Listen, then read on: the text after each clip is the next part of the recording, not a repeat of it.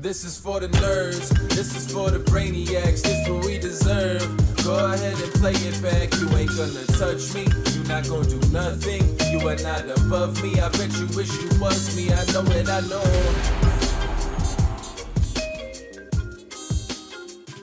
What is poppin', everybody, and welcome back to another special episode of the Only Friends podcast. Well, you know, I'm here with my only friends. And we're actually missing my bestie today.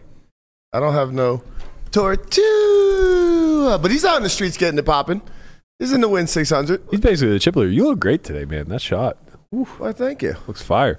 Yeah, he has too many goddamn chips is the problem. He's got a lot of them.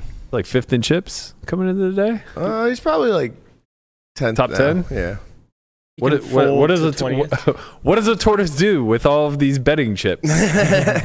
He doesn't want to risk them now that he has them. No, he is the antithesis of risking it for the biscuit. Nah, he's out there swinging the fucking... What do tortoises have? They have shells. Yeah, he's swinging the shell. No. They're attached. Well, I'm pretty sure I saw some type of cartoon where... A detachable shell? Yes. I don't know about this, man. He might be a Teenage Mutant Ninja Turtle, but instead of Teenage Mutant, he's like mid-aged, normalized. This is what Michelangelo looks like in his midlife. Yeah, he's the last Ronin. You make that reference. I've never seen it. It's a comic, a spin-off of where Michelangelo is the last of the remaining Ninja Turtles, where his fellow brothers have unfortunately gone beyond the realm of existence. Life. Yeah. I have to tell you, of all the ones to make it, Michelangelo's the worst choice. That's why he became the best choice, because he's become cold and cynical and becomes and so learns. He's just Raphael now. He becomes Brian when he has like Ace King and faces a 4-bet. Who was your favorite Ninja Turtle? Honestly, because my favorite color was blue, Leonardo. Okay. But not a good reason. It's a weak reason, but I had cutouts of all the weapons. Okay. Are you serious? Huh? My grandfather made them all. And I always chose one. Mm-hmm. Michelangelo. I'm sure it was nunchucks for sure. Of course it was. I definitely can't see Conrad wielding a bow staff. No. I had them all those. Well, he also, you align with the attributes of the turtles, right? Like Donatello was the nerd, Michelangelo was the party dude. They say Leonardo was the leader, right? But like, really, he was just the level-headed one. He was kind of a little bitch. Calculated. Yeah, fine. But like, he wasn't really leading, Like, he was just the come on, guys kind of guy. You know what I mean? Like, he was a clear number 2, in my opinion. I think, personally, the obvious leader of the bunch. And this was demonstrated in the Turtles movie, if you've ever seen it. Man, this really makes me want to go back and watch all the Teenage Mutant Ninja Turtles content. Raphael was the obvious leader of the bunch. He's very aggro. Very lead by example, a little hot-headed, so he needs Leonardo to kind of rein him in, make some executive choices for him every now and again. Leonardo was a great number 1, but Raphael, he really was the one that inspired the group, I think. Yeah. Also a little bit of an asshole. I was seeing some theories as to why the weapons kind of are what they are for the Turtles, and the Michelangelo nunchucks is so counterintuitive because he's such a goofy guy. And in order to use nunchucks in combat, you have to be so skilled and able to do stuff. And it was a very inverse type of relationship where, like Raphael, you're saying, is very aggressive, but Sais are actually a defensive type of weapon. Interesting. Yeah, so I saw this whole sort of iceberg theory of all of the turtles have the counterbalance to what they actually are. Right. Where Leonardo is like the calculated one, but has this big fucking sword. Sure. Yeah. And then like Donatello's super defensive, like super calculated, so he has like a bow staff, which is mostly used for like attacking purposes or whatever. Yeah. You know? Did you ever play the video game? I fucking loved that game. Well, Game Boy Advance for sure. I was like 8. This was the time of my life. Staff, I was just thinking about so Ninja Turtles 1, the video game for Nintendo, was awful. But Ninja Turtles 2, also for Nintendo. Amazing. I can't imagine not And you having take the these. bow staff and you just like throw the foot soldiers. I couldn't imagine not having these games, and I do not remember this at all. Wow, really? It But was an arcade game too. But I had like every Nintendo game there was. So like I 100% had these games. You can play it in the arcade too. I played it. Oh, I know that sound. I know that sound. That's a foot soldier, man. Man, that's crazy. Put it on the TV. I want to see it. I didn't realize I had all these There it fond is. memories. There it is. Oh yes. Okay. I knew it. It Okay. was those little fucking rat foot soldiers or whatever they were. Wow, this is the OG one. I had the Game Boy Advance one. Okay, I'm lying. I remember it now. Yeah, no, this game was so good. This is like one of the few video games that I've beaten multiple times. It never gets old. The Manhattan Project was pretty good too. I think that was like the third or fourth iteration of the video game that came out. But man, I think if I ever got back into video games, it would have to be like Super Nintendo and before. I think everything thereafter is like too advanced for me. You can buy a Switch and you can get every video game ever made, basically. Yeah, it's pretty strong. I remember when you had that But I want to play on like a 70-inch TV. You had that one phase where you got that console with games in it. We still have it at the house. Oh yeah. But no one uses it. I just wanted to play Mike Tyson's Punch Out, to be honest. Did you do it? Yeah. That was another game that I beat. There's like only a handful of games that I ever actually played to completion. And like Tyson's Punch Out, Ninja Turtles, Mario, the original Mario. Wait, what's it called? Is it called Mario? Super Mario? Super Mario? It's just Super Yeah, Mario. the original one for Nintendo. I beat that one. Never beat 2 and 3. And then I beat it for Super Nintendo.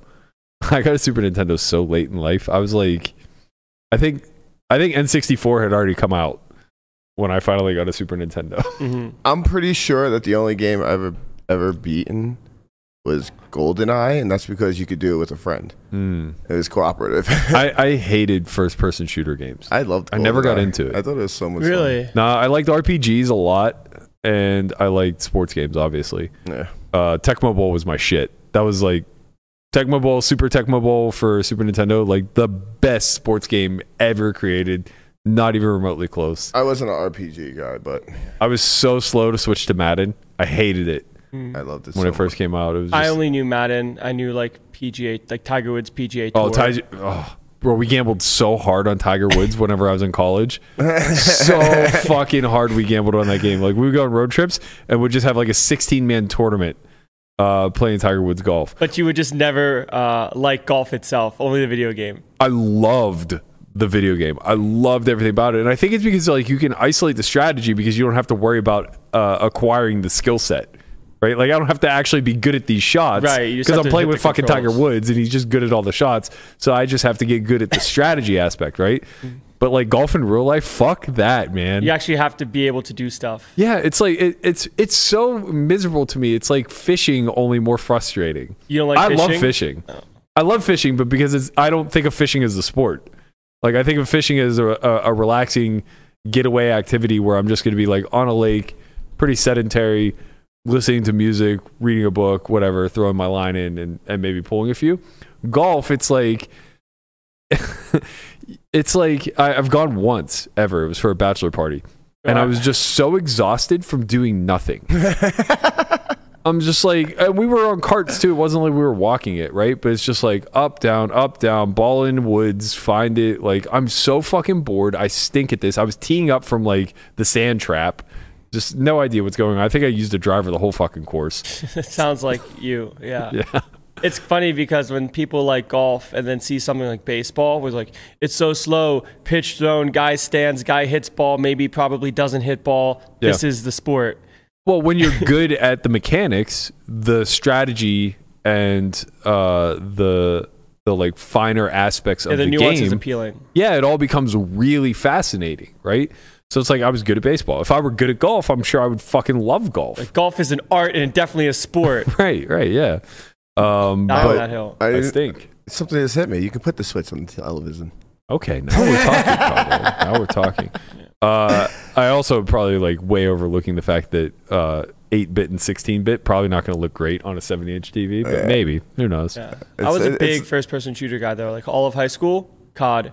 from freshman to senior Yeah, year. never got into it. And then got into Borderlands for a bit. And now I don't see myself playing a video game for such a long time. I was a big NBA guy.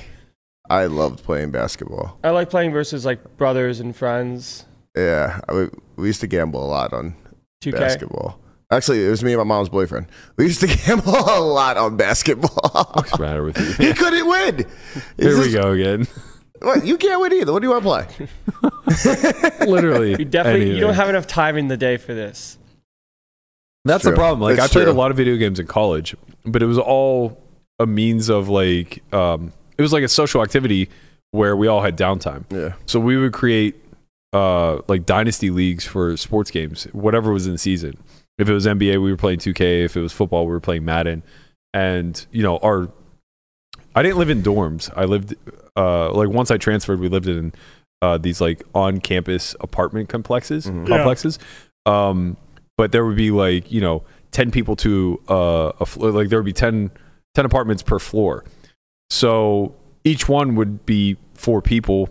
We would just take over an entire floor as the baseball team. So we'd have like 16 to 20 kids that would want to play, and we'd just develop these dynasty leagues where everyone would just choose a team and would have our fucking schedule. That's cool. And you'd play against each other throughout. Yeah.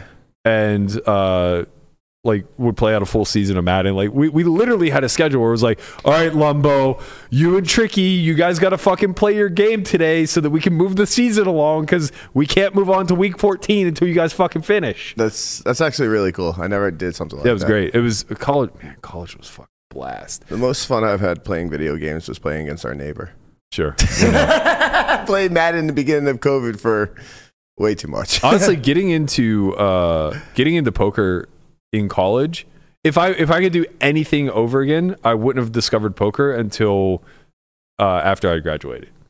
Oh, do you It ever kind of get- robbed me of my senior year a little bit. I can see that. I only cared about baseball and poker, and I was putting so many more hours now into poker that like as a senior, that should be your most social time. You're about to lose this entire both dating pool and friend pool. Everybody's going to go on and do their own thing, whatever. And I just remember that like every second I wasn't at the gym, I was grinding somehow. I was either online or I was going to a bunch of different casinos. And truthfully, it distracted me a little bit from even baseball, which was especially frustrating because I had a good senior year and like I did have these high hopes to try to get signed or whatever. So like looking back on it, it's like, fuck, man, I don't know that I could have necessarily worked harder, but I could have like been way more in the moment there. Yeah. Like I remember my senior year kind of flying by, and but I was always looking forward, right? So it was like, we win opening week and I have this career game or whatever, and I'm just like, okay, like I have a tryout in 2 weeks and I have this game next week that I need to prepare for, and in the middle of all that I have 3 poker trips lined up. Like, what the fuck are you doing, man? Like, this is it. Trying to do it all. Landon, No. quick, 3 Nirvana songs. I'm not playing this game. We've had this conversation too many times. You're wearing a Nirvana hoodie. I know. All right, 1 Nirvana song. Smells Like Teen Spirit, Heart Shaped Box, Rape Me. Thanks, Melissa. Let's go. Let's Let's go. My dude. Not that I was looking at the phone before that, but Melissa, we've had a conversation about this song. Okay. Yeah. Sometimes knowledge that you didn't know it was going to be necessary became necessary. Yeah, I'm you. not. I would definitely say I wish I found poker later in life. For me, I mean, to be fair, if I had found it after college, I probably would have never been successful because I would have been panicking to get like a job. yeah. If you found poker after college, Yeah. maybe things have to work out the way they work out, man. I Yeah. randomly came into poker to through playing a little friends game and then more dealing, like bigger games. So I definitely wish I came into it later. Yeah, I feel got like it into robs- poker through college. Played basketball at the gym recreationally. Had friends that said they knew how to play. I just knew how to play because my dad taught me when I was younger. And then asked if I wanted to play a one table sit and go. I did that. Ended up winning. And then from there, I sort of realized that there was some sort of future if you could make smart decisions. And then I started playing online. And that's kind of how it started. Because you don't really know that poker's an industry until you realize that poker is an industry. Yeah. You just kind of think, oh, this could be something I can do to make quote unquote money on the side.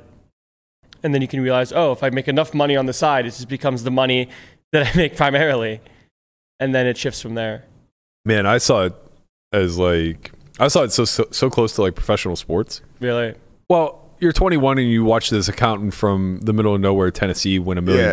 Yeah, I didn't see or that. $2 million or whatever. It's way different because of timing. Yeah, so like in my head, I'm just like, oh my god, this is sustainable. Not just sustainable is the wrong word. It was more so like Generational wealth. yeah, this is like I could just make $1 billion fucking dollars. See, I didn't see it from that lens because I was a little bit later. Yeah, Like I got into the game 21. What are you like? 45 now? 41. All right, so like 6 years later. Okay, yeah. I mean, yeah, when I was like really getting interested, High Stakes Poker was the main show that was or it was like one of the main shows that was out there to watch. and I'm saying this is like, you know, as I was like really getting my feet wet year 3, year 4, where it was like, okay, I'm going to do this professionally. High Stake Poker is on the scene. DER is just like kind of on the rise, and it just seems like there is endless amounts of money. And the truth of the matter is it was probably slightly less capped then than it is now, but not so much so that you could expect to become a 100 millionaire. I think the difference was that the industry was so young that the idea of making a few million at anything was just like inconceivable, right? So it was like, even though we may have framed it that like we could be paid the same way that like high achieving professional athletes get paid, the reality is it was maybe like 10% of that, but that's still so much fucking money compared to actually getting a real job. Right. And you also have the ability to do it on your own terms. Yeah. Which is kind of the huge one. Yeah. That was really nice. You get to Fucking control your Oscar got days. me into poker. Hmm. We used to play like Oscar might get me out of poker. we used to play $5 tournaments at this kid Joey's house all the time. It was so much fun. Poker was so much easier back then. Not that I ever won those $5 tournaments, but it was just so much easier. Well, you were playing for $5. It's usually going to be pretty easy at that point. It's pretty interesting talking about this timing wise, because a friend of mine that I used to play dorm room games with is actually coming to Vegas from today to Monday, and I haven't seen him in 3 to 4 years. But he used to be there when all of the winners from the dorm game would go walk to Whataburger at like 4 a.m. And everyone that didn't have any money that got dusted that day just went back to their dorm rooms and slept and got mad and sad. So we just have this Whataburger bond of What? College is great. You have Whataburger in Florida? Tallahassee, yeah. Man. I really do feel like from a social standpoint, like I don't think everybody should go to college for the education. Matter of fact, I think it's probably at this point like a pretty significant ripoff to even consider. But for the social aspect, I can't imagine spending that 5-year time frame doing anything else. Like, I don't know how you guys do it. Like, just getting thrown into the world at 18, 19, 20, whatever. Well, I didn't. I left. Well, whatever. I mean, like by 19 and a half or 20 years old, you were not in college. Yeah. Right. You're like not amongst your peers anymore. I don't know, man. It's like it's a sharp transition to go from the day-to-day grind of high school for 12 plus years where you're around a pretty comparable group, but like more specifically, you're in a peer group and you're doing like-minded things, and you know, you're kind of selecting for Right, you pick your peers. yeah, the attributes that you possess, and then the ones that you admire in others, and you know, you curate this nice little social Bubble. that's a good way of putting it. Yeah, a bubble. You create your own bubble. Right. That's the thing.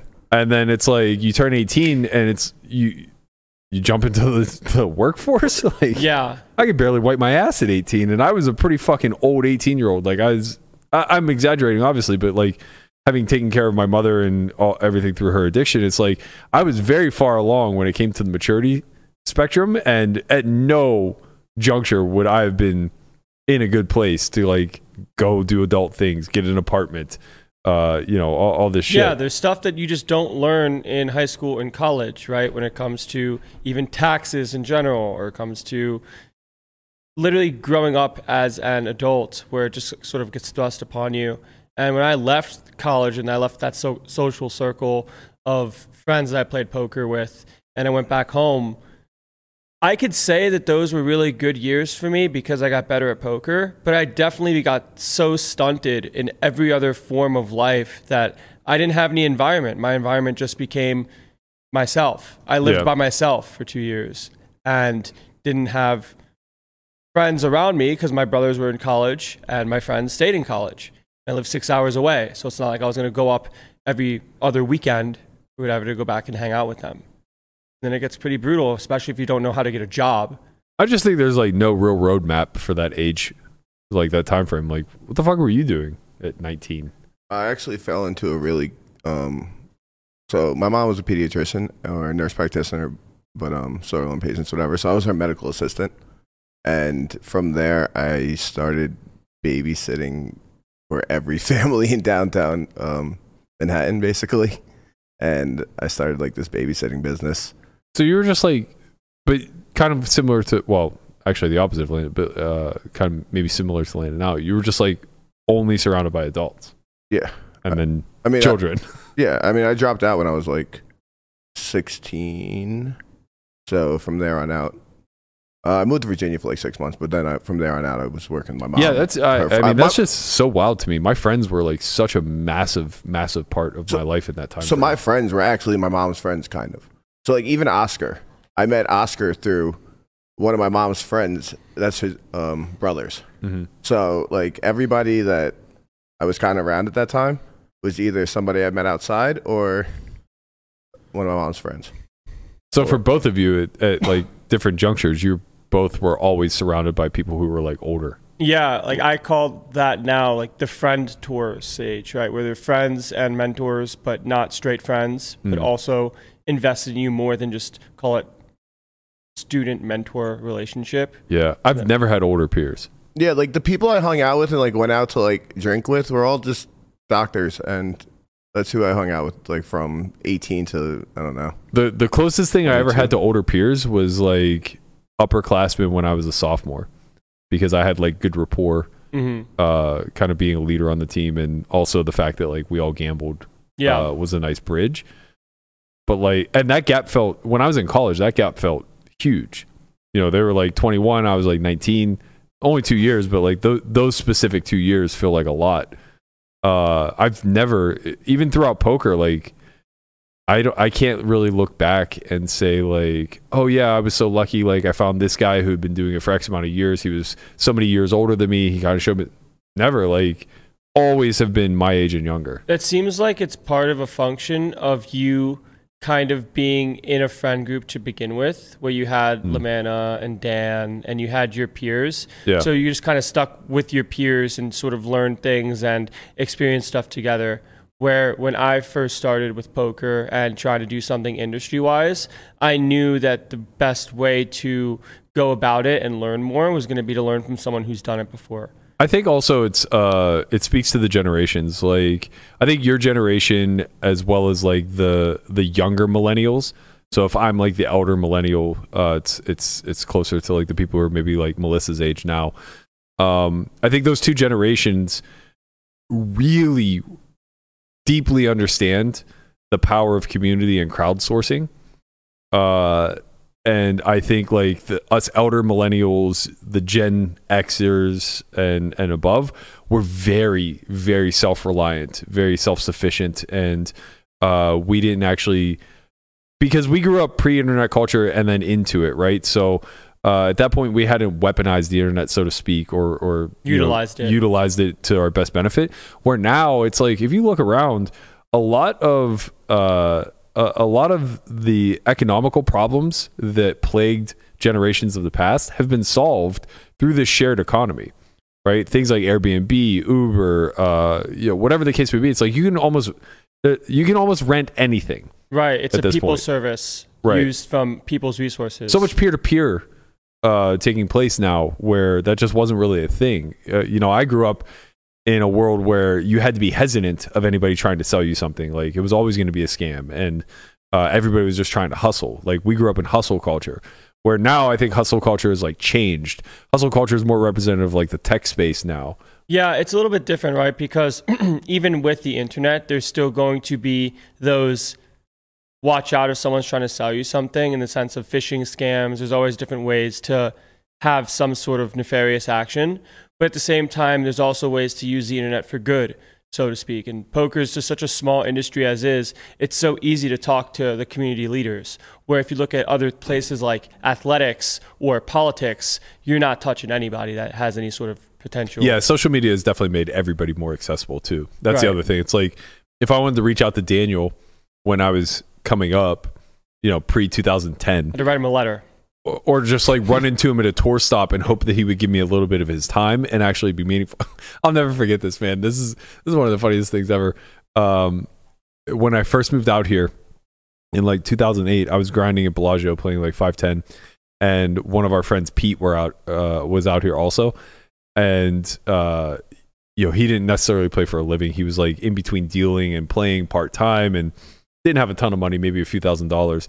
And Chow Jang was playing Bobby's Room game.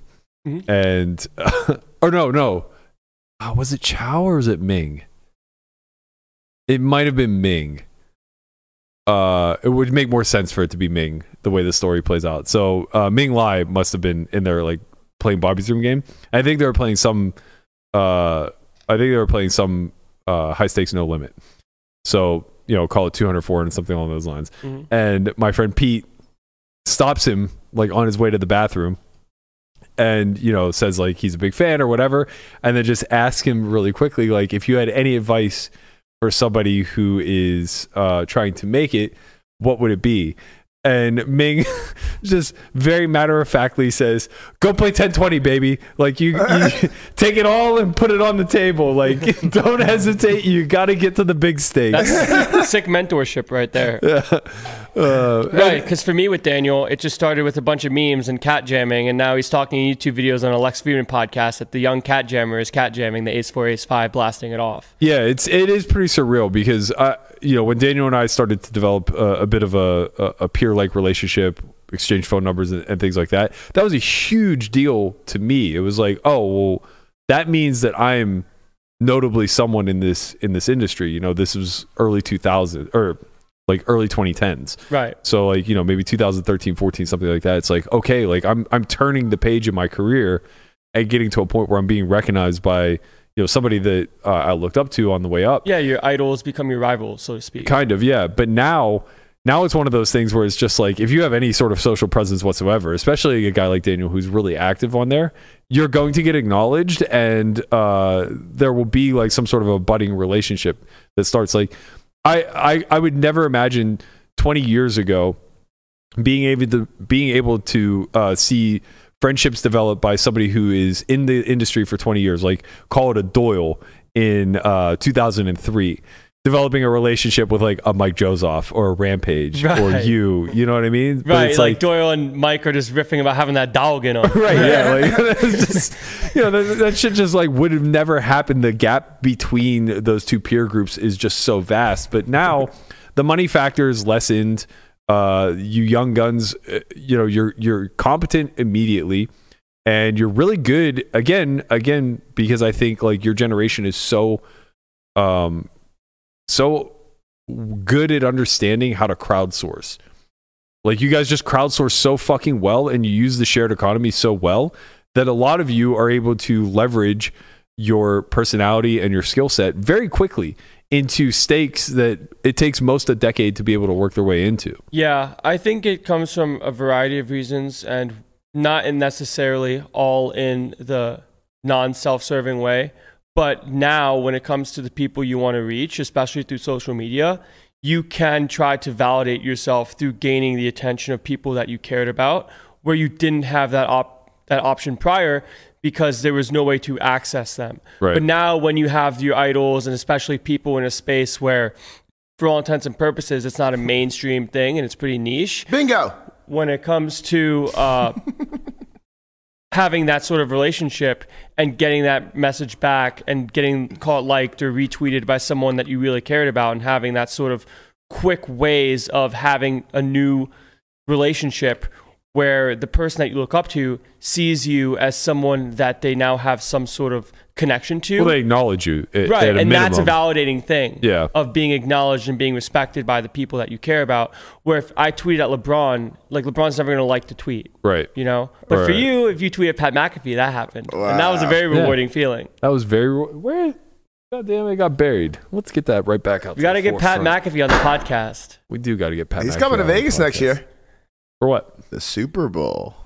He was here for the Pro Bowl. We got to start now, though. He was here for the Pro Bowl, and he had just picked up pickleball, so I was just blasting him. I was like, yo, we got to go to Sunset Park, man. Like, I'm going to show you some shit. You and me, we're friends now, Pat. Yeah. Sunset We have to Park, start what this. time is it? Oh, It's that time to movie was get so live. bad. It's time to represent. That movie was so bad. What? It was so disappointing. Oh, my God. That movie's the best. I really thought it was going to be good, but it was really bad. I think we have to crowdsource getting Pat McAfee on this podcast. I think so.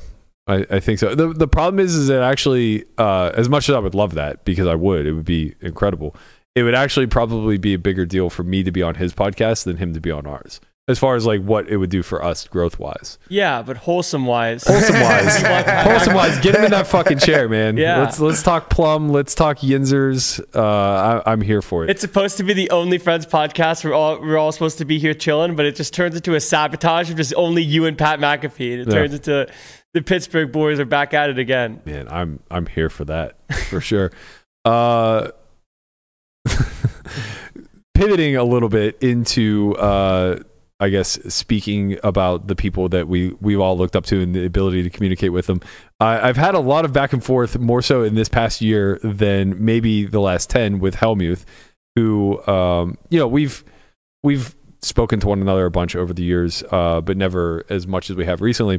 And he tweeted yesterday that he has just decided, it's official, he's going to film Live at the Bike March 1st and 2nd. He said he owes them 2 days. He invited me, Kevin Martin again, as well as Negrano. I think Kevin and Dean Eggs both turned it down. But Johnny Vibes is going to be there. Mm-hmm. And, he let me know that he's very excited to play with the Great One. And I let him know that was very kind of him to compliment me in such a way. Yeah. And I ratioed the fuck out of him. How rewarding is it? Honestly, I would have never even noticed if he didn't say nice ratio, bro. I like that. And then it became extremely rewarding. Yes. We were talking about ratios with him on the podcast, right? Yeah. Okay. Yeah. You guys you're enjoying the youthful culture that is the internet. I don't. You I don't enjoy know if it, enjoy man. is the right word. You come back to the house sometimes, When and you dunk on someone, it's enjoyable. But like, I was dunking on Phil in that instance, actually.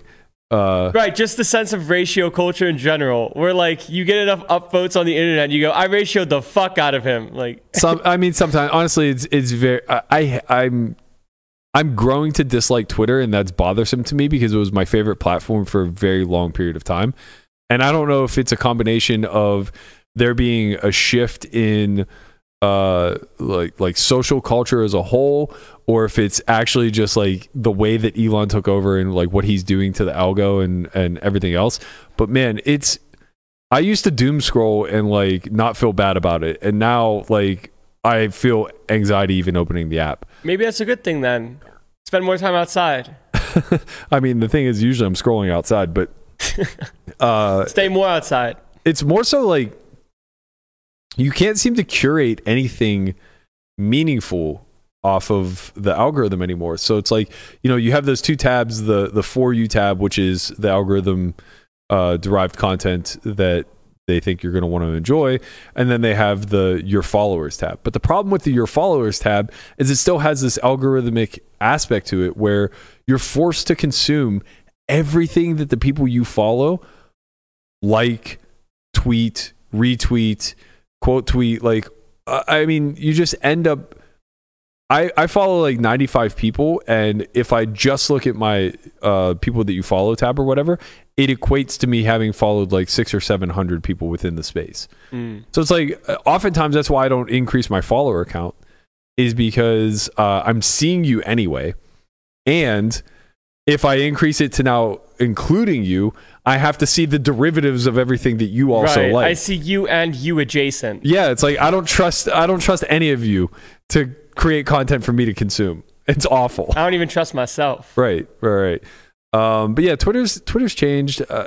honestly, like, I think it's just the aspect that so much of social media is algorithm driven, and people are getting much, much better at figuring out ways to quote unquote hack the algorithm or manipulate it in their favor. So, like, for the last year, we've seen this trend of Twitter threads. I hate it. I'm over it, man. I just can't. And not because I don't think threads are valuable. I think the thread aspect is awesome. I love good, well thought out threads. They're like a short blog post. So Chat GPT threads. That's the problem. Almost all the threads that you see now are just a means for engagement farming. It's the engagement farming that I hate, right? Like when the thread starts with 6 easy tips for you to correct this, that, or the other. It's like, fuck you. And then the second thing is, I think that there's a lot of like signal boosting to actual, I don't want to say meme accounts, but like very prerogative driven accounts, right? So for instance, there was a tweet that Liv quote tweeted today, and it wasn't, I don't think it was meant to be anything, but it inherently will create outrage. So she quote tweeted this account that said the 5 these are the 5 traits that make common traits. 5 common traits that make men toxic. And when you go through the list, it's masculinity toxic. Yeah, right? But like when you go through the list, it's just like such an eye roll. It's like stoicism, self-sufficient, physically strong, aggressive, mentally strong, whatever. Like obviously traits that you would certainly sort for. Anyways, like no matter what, like in a positive way. And I immediately responded to Liv because she quote tweeted and said, like, ironically, these are all the traits that make up a good poker player. And I immediately responded with like, this fucking list, Jesus. And then I looked on the account that she was quote tweeting, and it was like a super hard driven anti-woke account. So obviously now this is a meme. Right. They're just basically saying like, this is what woke people would have you believe. So now I have to go back and delete my tweet because I was outraged at something that isn't actually real. And like, this is, it's all gone so far, and it's all a means of manipulating engagement. Yeah, it's engagement farming. It's a seek tweet. Yeah, 100%. And I used to seek tweet and still will seek tweet sometimes. But I've definitely been a lot more conscious when it comes to the personal platform type stuff. And I've honestly been tweeting sort of less in that regard and staying off Twitter as much. Where when you're kind of just like shit posting, you don't really have in the back of your mind the impact that it could potentially have. Yeah. But now having that in the back of your mind and thinking, oh, is this actually a good idea to tweet this? Then you start realizing it's probably no. Right. Man, we really do great jobs at tangenting. We managed to talk about how we got involved in poker and the evolution of or the gap closing in the peer to age group differential, all from talking about video games. Yeah. This time now, we managed to talk about like social media and engagement farming somehow off of Helmuth announcing that he's going to play Live at the Bike next week. Well, that kind of is a seek tweet, right? No, 100% was it. He is the king of seek tweets, and not intentionally. It's just the way that he speaks, which, God bless him for that. Yeah. We need a good seek tweeter in the mix. Yeah.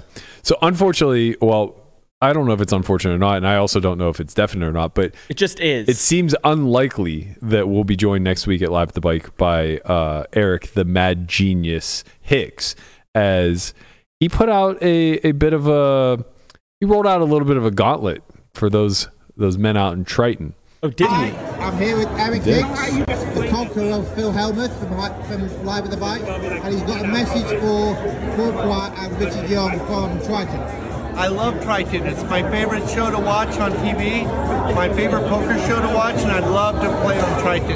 If you got a seat, I'll be there. Hi, I'm here.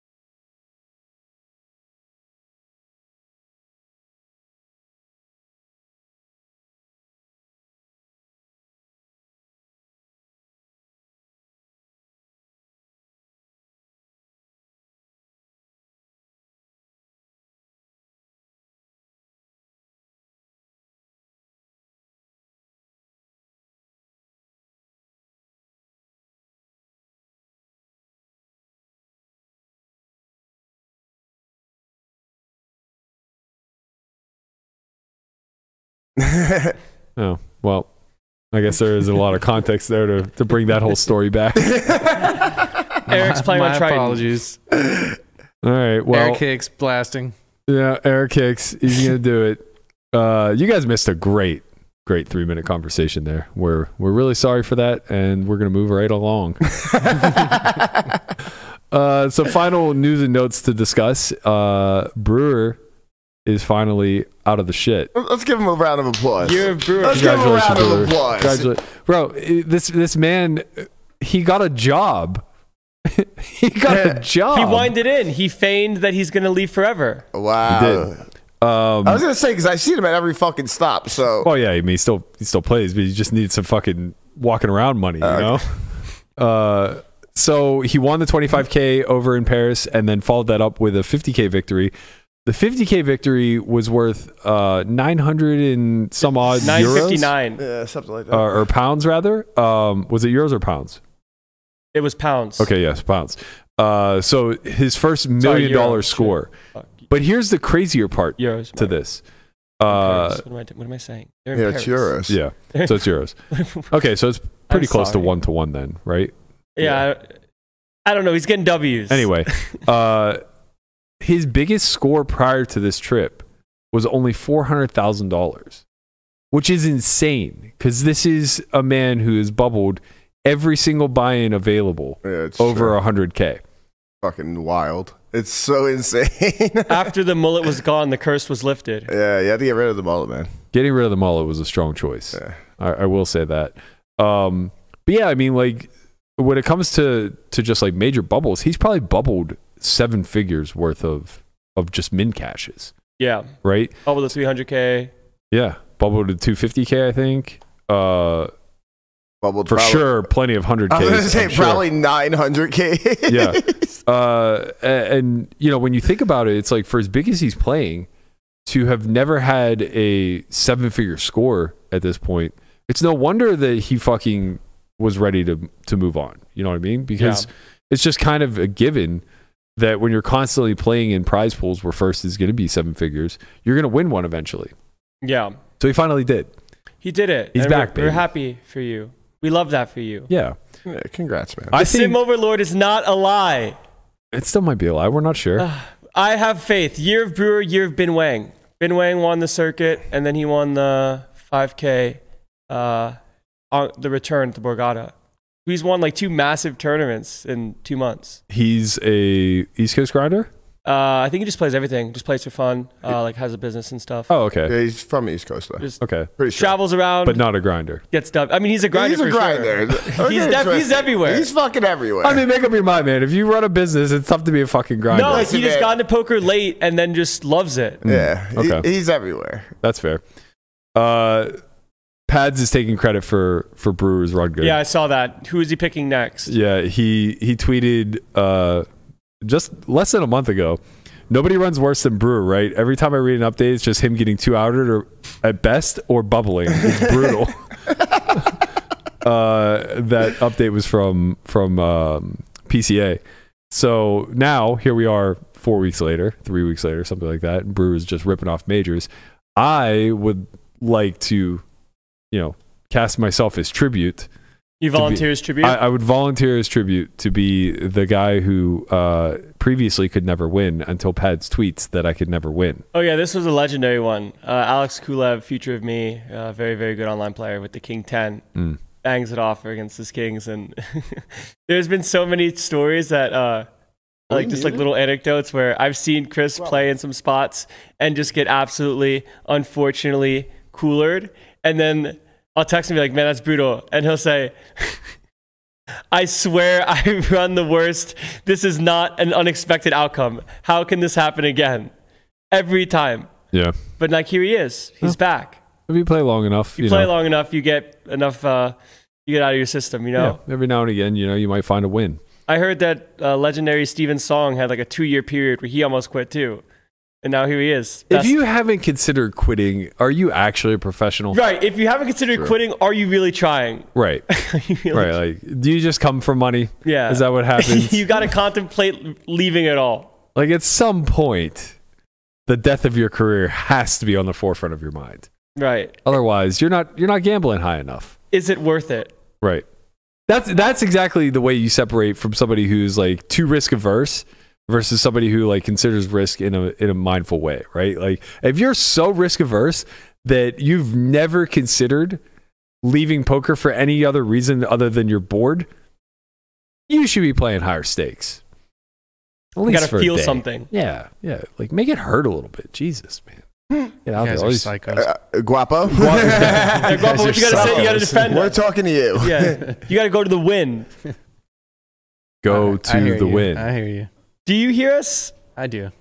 We have a daily conversation to Guapo, trying to get him to go play at the win. Instead, he goes home and plays 50-cent dollar on WSOP and makes all the money. But, he'll make all the money at the win, too. Someday. What do you do with all I this need money? to pad the bankroll just a little bit more. Yeah. What do you- like, what do you do? 200 buy-ins or something. I mean, we should stop shaming him because he's willing to work for nothing since he's so rich from playing these small stakes. Guapo has the most money in this. Probably true. That's why they call him Guapo. That's actually not true. I actually get a pretty good amount of tortillas from everybody. So Tortilla. there you go. No. Yeah. No, don't you fucking try to spin. We have to hijack this bit somehow. I was going to say that we have the majority today on the Tortuga fans, but then after you doing that, I can't stand with you either. So now this is a Truxican standoff of stop with this nonsense. I listen, I'm on board with you, man. I also hate it. Okay. You just tried it. I know, because I'm trying to get rid of it. Maybe if I can do something that's more annoying, it'll go away. It No. doesn't look good, cuz. Don't Doesn't look good, look good, cuz. Doesn't look Yo, good. shout out to Corey. There's 16 left in a ring event today, too. Yeah, well, he doesn't have enough. Might as well give him number 6. And you got to give him number 6. I honestly, do you think he has to just be playing for the merch at this point? He right? is. He didn't go to the fucking 600, 200K so he could go play a $400 ring event. Right. He told me that they were running a 3K with like 50 people in it. Yeah. I go, what did you bag then? He goes, the 400. I go, what's first? He's like 14. Like, you just want fucking jewelry, man. Like Corey I'll has make you a added to ring. the swap collection.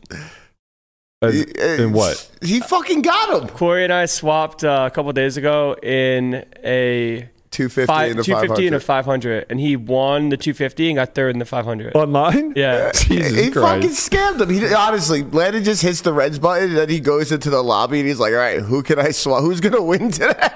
I just know who's going to win because I know I haven't gone through enough pain. He's got lobby reads. Yeah, you sharp. don't want deck reads, you want player reads. Yeah, you know, that's sharp. You want to know who's going to win, and Corey's very good at all-ins. I watched him play final table and just like win like ace-7, ace-king, jacks versus ace-queen in like standard spots. So it's just like, okay, you're going to win this tournament. God, what's that like, man? I- What's it like? It's been a while, but it'll come back. It always does, right? Well, Landon. Does it? Well, You should win enough times if you jam ace-5, right? I'm here to tell you, sir, that the highlight of your career may actually be never putting it in with ace-5 correctly. That might be what you are known for. That could potentially be what's written on your tombstone. Here lies a man who overvalued ace-5. I'm okay with R.I.P. that. Sim Lord. I'm okay with that. R.I.P. Child of the Sim. Believe in the What are we math. talking about today? Well, the show's almost over. All right. No, that's not entirely true. But the main topic of discussion that we will Address. we'll address and end on. Hold on a second. Let me make sure the mics are on. And they haven't been? No, I'm joking. Sorry. is that bad timing? Sorry. No, it's totally fine. Tanking, man. It's still a thing. It's still a thing. It's becoming disgusting. more of a thing. These nits only want one thing, and it's fucking disgusting. It's fucking disgusting. I can't breathe. I like Yo as a person. I do. It's cool. I think he's a fine human. He's fun to be around. He is miserable to fucking play poker with. I played with him twice in the Win Series, and he just didn't play any hands, so we only had to suffer through 45 to seconds to like 2 Fucking minutes pre. Miserable. He's a nitty, and he's goddamn slow as paint drying. And I think the only thing that frustrates me more than those two things combined is when there is a clear, what's the word? Like a clear performance element added to it. He does this routine. He was doing it on Live at the Bike when we were playing Cash, and it was just like insufferable. Everybody's playing so fucking fast. He did it on the win stream too. And it's like he does this thing where it's like card cap, glasses down, hat down, hands over cards, mouth agape. It's a ritual. Yeah, but it's like you could have done it. You could have gone through this ritual while everyone else was folding. I'm like 95% sure that I had at one point told him like before it was on him to start doing his routine before. Because it's just like, dude.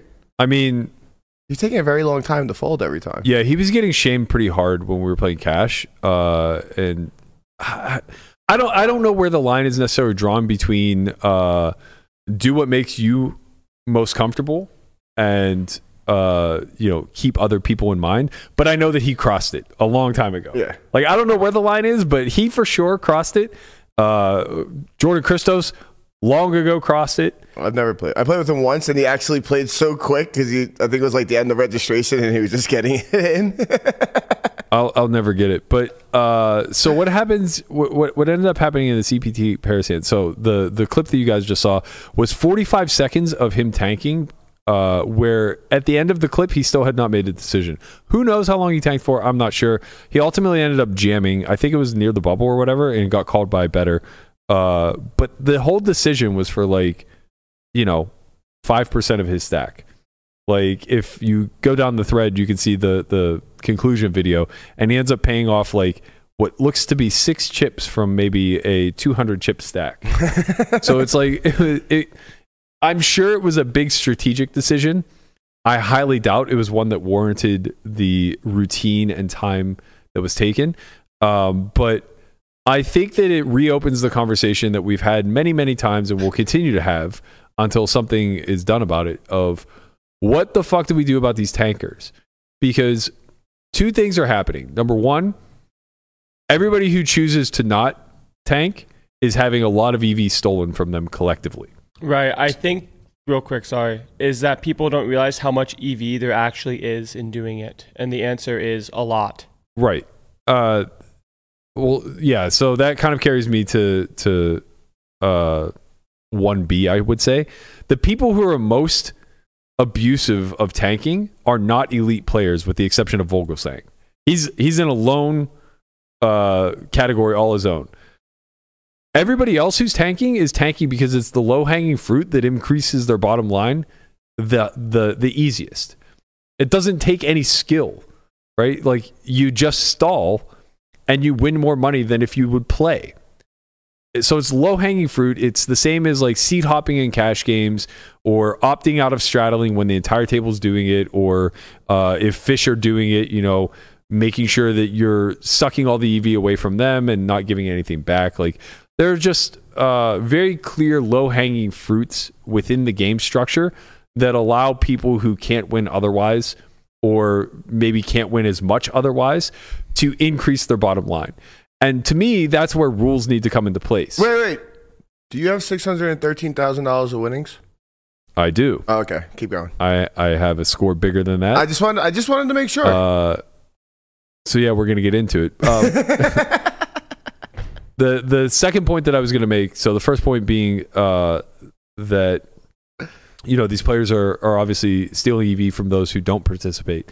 The second point of why this is becoming a widespread issue and why we need to pay a lot more attention to it is that there's also a lot of misrepresented blame, I would say, miscategorization of people who are guilty of this.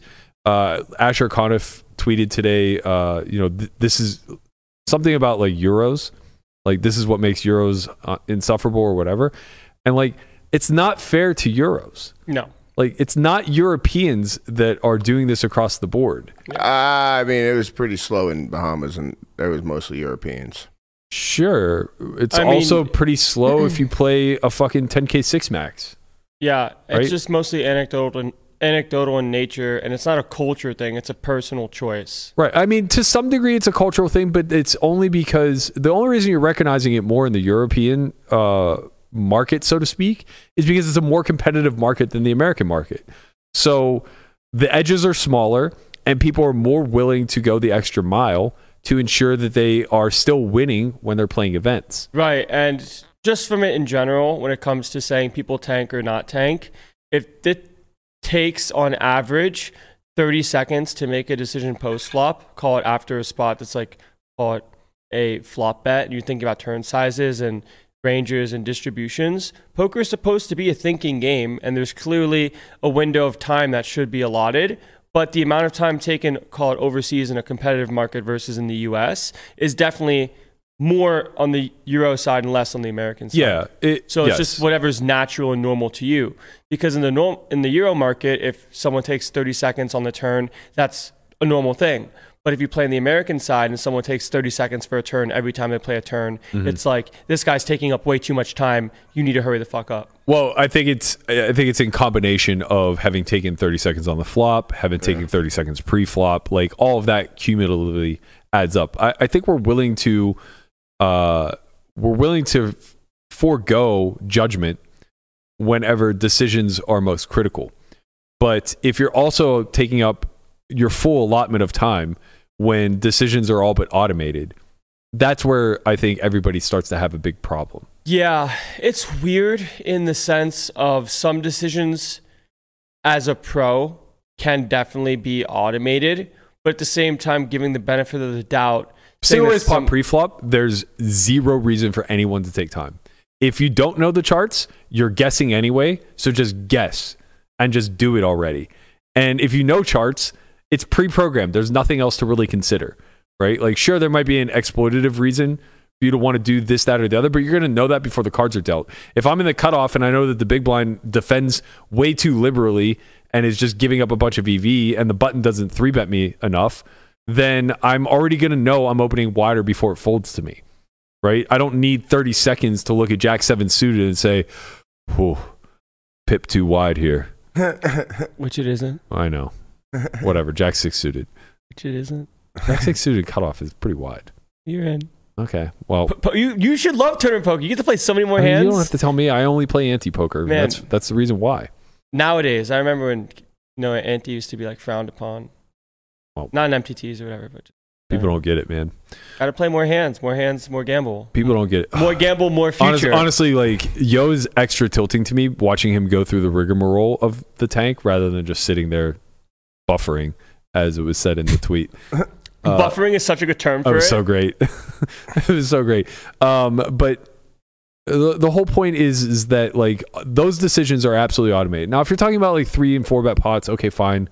Way fucking different. Take your time. We'll all be we'll all be respectful of that. But the single raise pot, man, like, it's got to die.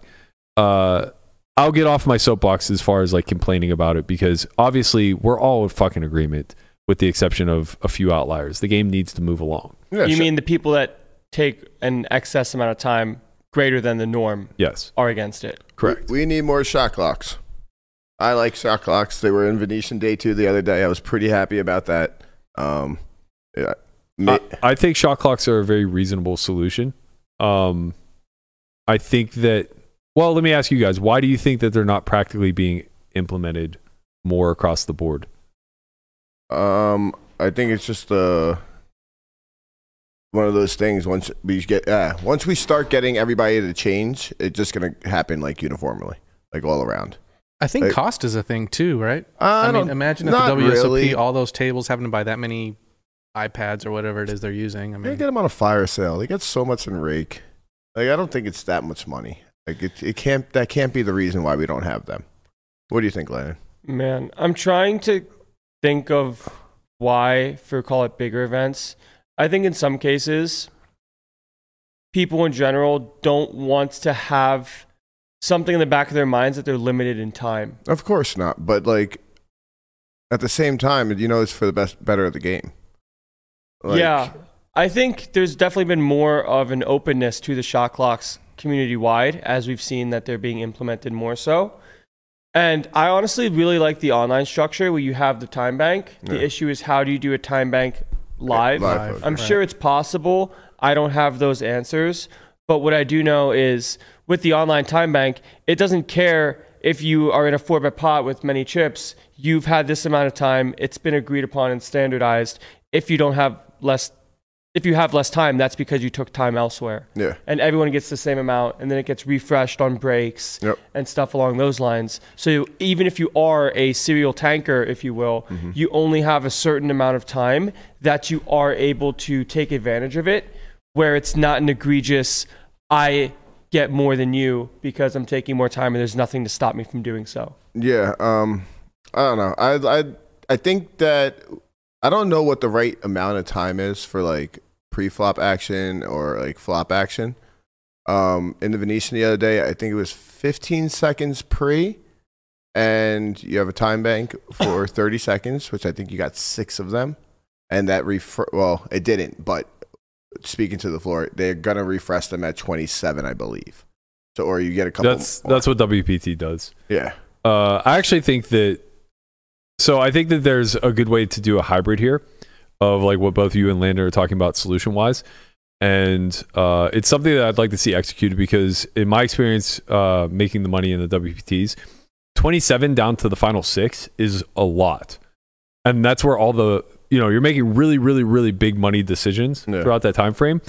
So only being allotted like 3 minutes of time extensions is relatively short, in my opinion. Yeah, I kind of agree with you. It's kind of like irresponsible, maybe a little bit. Well, I don't think you need that much more. I think it should be like 5 minutes total.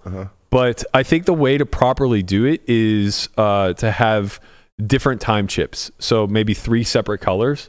1 for 15-second extension, 1 for 30-second extension, 1 for a full minute. Okay. So like at Live at the Bike, we do 6 1-minute extensions. And I think it's like one of the worst structures that you could actually implement. Yeah. Because there are a lot of situations. If you watch when time chips are used, there are a very large number of situations where a time chip gets burned for an extra 6 seconds, an extra 5 seconds, an extra 10 seconds, right? Like it's literally just sometimes you're just trying to collect your thoughts in a big spot and you're unaware of the clock, and the next thing you know, you're counting down 5, 4, 3, 2, right? So like now you have to burn an extension. Having those 15-second extensions in those scenarios would be great. So I think like you should get a lot of 15-second extensions, like call it 10, and then maybe like 4 30-second extensions and 2 1-minute extensions, something along those lines, right? I like that. So it's like 5 or 6 minutes total. Good. I think that should be only implemented after 27 left, though. Like, or like when you're playing for bigger money. I don't think it should be like everybody should have like. What's the difference? I actually think it's almost more important for the bubble because if you just give like say 6 1-minute extensions pre-bubble, it's easy to just like burn those and like waste clock. Yeah. Although I guess they don't really go. I don't think they actually start using the time banks until hand for hand. But but it really does need to be something that's pre-bubble because like the bubble is one of the most egregious spots where people are just burning clock. Yeah. Right. Maybe you're right. So like if I only give you 2 1-minute extensions, now you have to burn like it's very obvious now if you're burning a bunch of 15-second extensions and you have no decision because it's pre-flop. I think like now we could start to give the floor the power to rule against that. But we would there would obviously have to be some sort of caveat in the rules of like the time extensions are a courtesy, not a right, that type of thing. Which I think would be pretty important to actually put in there because if you just make it a right where you just say, okay, everybody has 5 minutes, then they can spend them as they see fit. Collectively can use it all. Yeah. I mean, like, and maybe that's okay. Maybe that's okay too. I'm open to both sides. I mean, no, I don't like that because like if everybody have 5 minutes and you have a table that's short, right? Like, but if they just burn all their 5 minutes and then they're clockless for the rest of the event, like I mean, they're at a pretty big disadvantage once you're in the money. Sure. Okay. It's a give and take, right? It's a risk reward. I'm okay with it either way. There's obviously strategy involved in both, and I guess I'm more open to whatever the cleaner solution is as far as not involving subjectivity so much, because that's the biggest issue with the current system, in my opinion. The calling the clock system. In this hand, Yo had it was a different hand than the one filmed, but in another hand on the bubble, Yo had the clock called on him 3 times in one hand. Yeah, that's just hard. That's fucked up. I mean, it's just like, what are we doing here? Like, at some point, you have to not even give him a countdown. And the second that clock is called, just say, like, your hand is dead in 5, 4, 3, 2. You know what I mean? Like, yeah. Considering that the clock calling you 3 times means excessive amount of time was taken on the streets that they had to get someone else involved to make you make a decision. So it definitely gets to a point where it becomes too much. I mean, if they can just put the chess clock on, like on those iPads, there's just no clean way to do it. Yeah, you're right. It's just too hard. Software-wise, it's nice for the GG software, right? Because with GG and for final tables, everyone gets the same amount of time, and then once your time bank goes to 0, your hand is now dead. Yeah.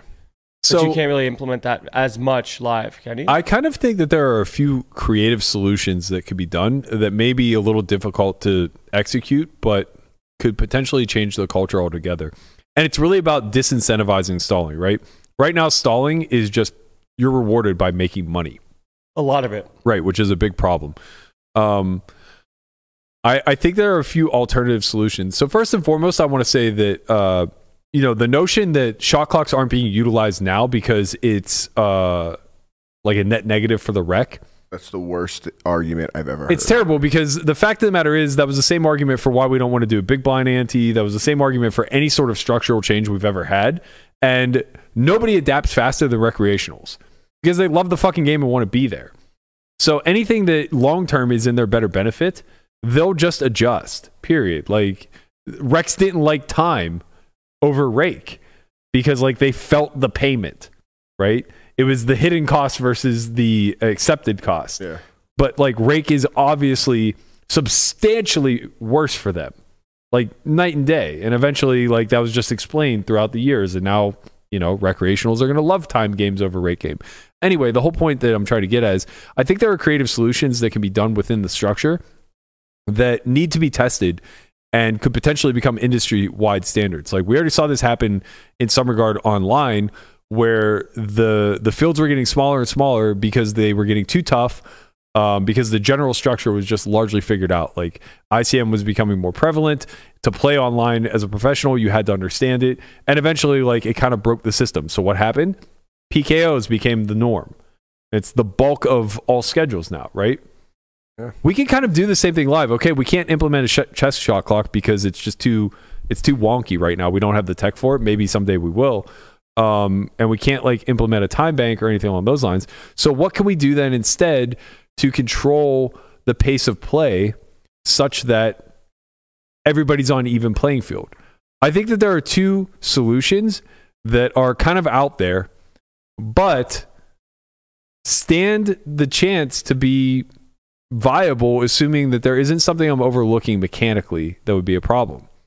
And I think the first solution is you just play hand for hand the entire event. And I don't mean in the sense of like, everybody deal a hand, now stop. Not in that regard. In the sense of every table just plays at their own pace. And you play, call it 200 hands in day 1. Don't care when you finish, right? If you're at a fast table, you finish early. If you're at a slow table, you finish late. That type of thing, right? And players will still have the liberty to call clock. The floor staff will still be in charge of managing it. Maybe we still even use a shot clock to ensure that the pace of play doesn't slow to a crawl. But why not just play 20 hands an hour for 10 hours, right? What's the issue with this? What about seat changing and stuff? Like tables break, and like you're just gonna be on a different. No one's ever gonna play 200 hands. Like no one, the tournament's never uniformly gonna play 200 hands. Like everybody in the tournament. Well, what you're saying though doesn't really matter because that'll always be random. what does matter though is that the blinds don't go up until all the tables have completed their quote unquote level. So like if you're playing 20 hands per level, so to speak, then what you're saying is true, right? If table 1 has finished, they can't go on to the next level because they may get a player that was still currently playing the previous level, right? So you're right. That's the obvious hiccup. Yeah. Is that everybody would have to play within so breaks would be weird. Yeah, that'd be pretty awkward. Breaks would be a little bit wonky, right? And you would also have to do like short breaks pretty much every level to ensure that tables are caught up. Okay, so like maybe that idea isn't necessarily easily achieved. It seems like it's in the right direction though, right? Like that's what GG does at their final tables. They play hands instead of time, which seems to make a lot of sense. Although it makes less sense at the final table than it does prior, right? Because there's no stalling at final tables. Well, there can be in spots where the blinds are going to go up. Sure, to time your big blind. Button, you time a small blind, you time someone that's short going to be in the big blind kind of thing. That's fair. So my second idea that again is like pretty out there is take away the survivalist incentive, or lessen it, I should say. And one of the ways that you could do that is to make mystery bounties the norm, right? So if you made mystery bounties the norm, and instead of putting a third of the prize pool to the bounty prize pool and 2/3 to the normal structure, you inverse it, where a third of the prize pool is being played for, but 2/3 of the prize pool is actually a part of the mystery bounty. It really alters the ICM incentive significantly. Really does. It would also then make tournaments more like max gamble. Yeah. It would increase the variance of tournaments for sure, which I think everybody's fine with. By a lot. Yeah. Well, it would just change the strategy, not necessarily the actual variance itself. Well, there's less of the prize pool that you will be able to allocate because right. So there's less of a desire to survive as far as like laddering goes. Then win but rates there's a huge desire to survive so that you can keep accumulating bounties. Yeah. So it's kind of this like, that's what I mean. It's like there's a dichotomy. Yeah, which is good. I think that conflict is very good because stalling is very bad now because you need chips to bust people. Yep, and you just so navigating like an average to below average stack is bad. You just want to play more hands. You just want to be able to bust people. Yeah. Yeah, I mean the structure would very likely speed up, and we would probably actually have to go the opposite route and implement like some structural changes, like running double levels or something like that to slow it down. Because what you're actually saying is the game would play bigger, right? The stakes of every level would effectively be larger because there's so much more incentive to playing all in pot. Similar to PKOs online. You definitely want to play more from the start as well. Right. Which is also good.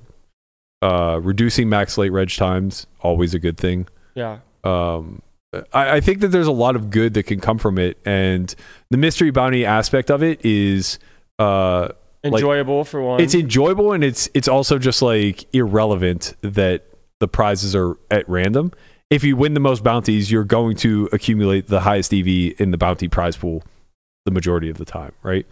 And I think like the obvious pushback would be people saying like, oh, it's too much of a luck factor as far as like how much of the prize pool you accumulate. But they're just like drastically overlooking that the same is true in winning a major event. Like getting first place comes with a massive luck factor. Yeah. Yeah. True. Definitely have to be chosen to win MTTs. Right. Let's fucking go, Tortoise and Corey. Yeah. I hope they're chosen. Tortoise. Tortue! Yeah, so I don't know. I mean, my final suggestion is an annoying one, but I would strongly consider if I was ever at the same table as like somebody like Christos, me just mimicking him, only worse. Like folds to me and I don't even act. I just sit there with my cards in front of me until somebody calls clock. This is not the thing. I feel like this is one of those things where you're saying that not to fight fire with fire, because there are some people that will then take it to the next level and then try to be more annoying than you. The thing is... Yeah. Well, I think if you get 10 tables in an event doing this, right? Because like, here's the thing: if I do it, if he's already naturally doing it, and then I do it, change will come immediately. And explain to the table why I'm doing it, and then the rest of my table also does it, and now we're just playing no hands. Yep. And now the table adjacent to us sees that we're playing absolute 0 hands. They are going to get upset and address it with the floor. Or maybe they start to stall, right? The whole point is that, like, sometimes it's not a matter of sussing out the people who are taking advantage of a broken system, but instead just fully collapsing the system yourself. This is such a fucking horror show. This is the opposite of be the change you want to see in the world while being the change you want to see in the world. Not always. Fucking great. Sometimes you just absolutely have to, because like, here's the thing: a guy like Savage is hyper aware that stalling is a problem, that slow play is a problem, but it's not such a big problem that he or anyone else in the industry is willing to stick their neck out on a line and make a very aggressive sweeping change, right? Whether that means trying new things that may or may not work, that don't feel very comfortable, like shot clocks from the beginning of the event. A lot of operators are afraid to do this because they think it'll turn away wrecks, right? Not true. Actually, they might even like it. Like, it's kind of cool. It's totally a cool agree. aspect. Like, Totally agree. So it's like, if we force their hand and collectively all sign up to an event and none of us play any fucking hands and we all just sit there and make it a real miserable experience for anybody who actually wanted to play poker that day. It's gotta be great. Like, at some point, there has to be a solution, right? Like, I think the solutions are being thought about at a surface level now. And I'm just as guilty of this to some degree, where it's like, even the options I'm offering now, like, they're not very well sussed out. Okay. But I think we can all agree that, like, the Band-Aid of just, well, let's implement shot clocks, it's just not good enough, man. It's not good enough, because what you're going to do, what happens with the implementation of shot clocks is that you then encourage 100% of the field to utilize their shot clocks strategically, which means that 100% of the field is now trying to maximize every second that they have in their time bank, right?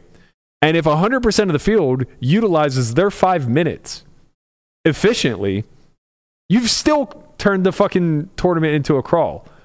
And you'll see this if you go back and look at the PCA main event final table, or sorry, the PSPC final table. They're all fucking short. PCA main event final table, they're all fucking short, because the bubbles lasted hours. 3 hours, 3 levels for the bubbles. And this is because they all use their time banks? 40 out of the money. People were stalling. Okay. I busted 45 out of the money, which, by the way, ended up being 6 hours before the bubble burst. And 45 out of the money, there was a player at my table who had like 15 bigs, and every time it folded to him, he would take a full 45 seconds. Wild. So it's just like, you break the structure of the event when that's the case. And there's always, structures are built the way they're built. They're supposed to end at a certain level based off the number of chips in play. So no matter what you do to slow it down, if you still have 10% of the field remaining whenever you are 2 or 3 levels away from when the tournament is supposed to end, it's still going to fucking end somewhere around that level. All that's going to happen is everybody's going to be giga short, and you're going to play a turbo for the rest of the time for all of the fucking money. Yep. True. Sucks. Well, So, yeah, I mean, I'm not sure, obviously, what the perfect solution is. I think it's an implementation of multiple options. Shot clocks are obviously very necessary, but I think that they come with a caveat. I think they need to come with, this is a courtesy, not a strategy type of thing. I think calling the clock obviously should always be a courtesy that we can extend amongst one another, but I also think it has massive failures. It takes a full minute for the floor to even be alerted, and then a full minute for them to walk over, and then they give you a full minute, and it's like, this is a goddamn eternity. Yeah, I when mean, we're talking about making we decisions. don't necessarily have to have the answer at our fingertips right now, but sort of putting wheels in motion to think about it and crowdsource it seems like the right way to go, because there might be an actionable solution that either haven't thought about or is easier to implement than we think. Mm-hmm. But I'm sure just like kind of putting the wheels in motion, to getting that to be the case is the right step forward. Yeah, and I mean, like I don't have the answers, but I know like thinking about it might be able to. Right, and honestly, like in the short term, all we can continue to do is like shame these people into playing faster. Yeah, and that sucks. That sucks that that's like our number one weapon. Yeah, but, it seemed like the weapon. Yeah, weaponizing slow. Yeah. I mean, what else can you do? Especially like when guys like Christos are convinced that is what make them good. Like. The crazy thing about that statement is it's very true if you just recognize that what the actual gain is the fact that other people around you are playing dozens of hands and taking on exorbitant amounts of risk while you're just sitting still. That's how you're winning, by playing slowly. It's not that your brain is a fucking supercomputer that managed to reach a node in the game tree that no one else could have discovered without, weeks or months of sim study. Yeah. That's not what's happening here. I've had conversations with people that I would consider to deem very smart, and they said one of the highest EV actions you can take in tournaments, especially like the standard vanilla ones like freeze outs or like non-special bounty or PKO type stuff, is max light registering and full tanking. Yeah. And that accrues more win rate than just playing the event. And especially when edges are thinner. Well, yeah, and I mean, here's the thing, like, even if that isn't necessarily always true across the board, right, it's 100% fundamentally true if you aren't in the top 20% of the field. Right. 10% of the field, right? Like wherever that line is where all the win rate is going to, if you're not a part of that small subset, the next tier under. Yeah, if you're the next tier under or below, you will always increase your win rate by just simply sitting there and not playing your fucking hand. Right. Tight is right, baby. Do you know where everybody but one doesn't tank? Who? At the Win. The Win 1600 mystery bounty. They banned Christos. Oh, so everybody doesn't tank, period. I forgot about that. Yeah. They literally banned him for excessive tanking. Which God fucking bless the Win. Damn.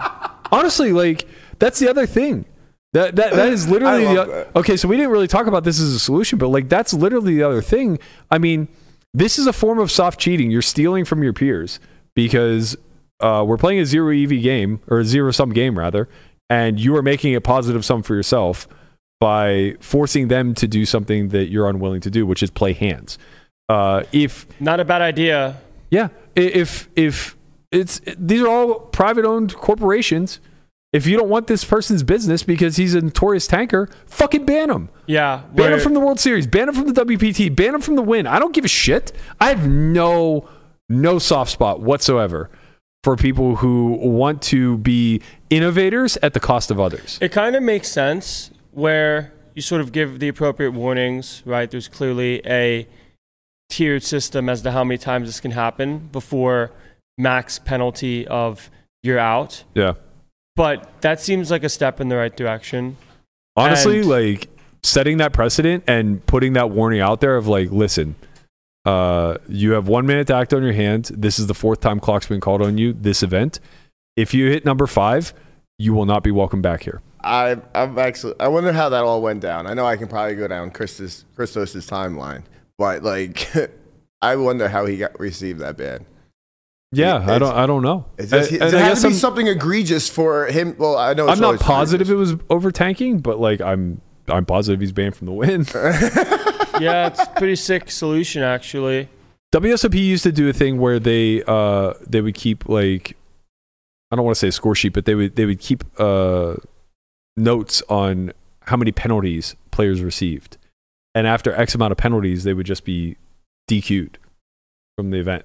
Right, yeah. It was like kind of like a yellow card, red card situation in soccer. Do this with getting the clock called on you. Right now, the only problem is like it becomes a little bit subjective. Yeah. But I don't care. Like, you're operators, and the thing is, I don't want to give too much power to the operators. Yeah, I was going to say I don't want things leave things up to. But bro, that's where we're at anyway. No, I agree. Like we don't have any. Players union that can prevent people. Like if the WSOP decides to randomly ban you tomorrow, just because, Or racism, don't do it. Or if that woman that came up to you in the main event who thought you were vaping takes that to the higher ups and they go, you know what, we don't even want to deal with this problem. Just fucking ban Conrad for life. We don't have any recourse. Yeah. You're just banned for life. That's it. Well, the recourse is Twitter. Yeah. But like, please help me. Right. And like, you having a podcast will help you, but that's not true of everybody. That's true. People have been out for years now. Many years. That's going to do it for us. If you didn't tank on this topic, would love to hear your thoughts in the comments below. Don't forget that we have 2 academies coming up. One in April 15th to the 18th. That's the final Poker Out Loud Academy of the year. I believe we have a few seats remaining for that. If you're interested, head to academy.solve4why.io or hit #academy in the chat. It'll take you to the link. Secondly, we are doing a pre-World Series MTT Academy led by Matt Hunt, May 24th to the 27th. For more information on that, head to academy.solve4why.io. Click the banner above that says MTT Academy. You'll be able to get all of the details there. Thank you guys so much for joining us. We'll be back tomorrow. The tortoise will be back in his chair where he rightfully belongs. Landon, however, will be on a plane to LA. So Godspeed, young man. Yeah, gonna have some fun with some peers. Enjoy yourself out there with the youngins that you're running around with. We'll see you guys back here same time tomorrow, 11 a.m. Pacific. Peace. You going to do some hood shit?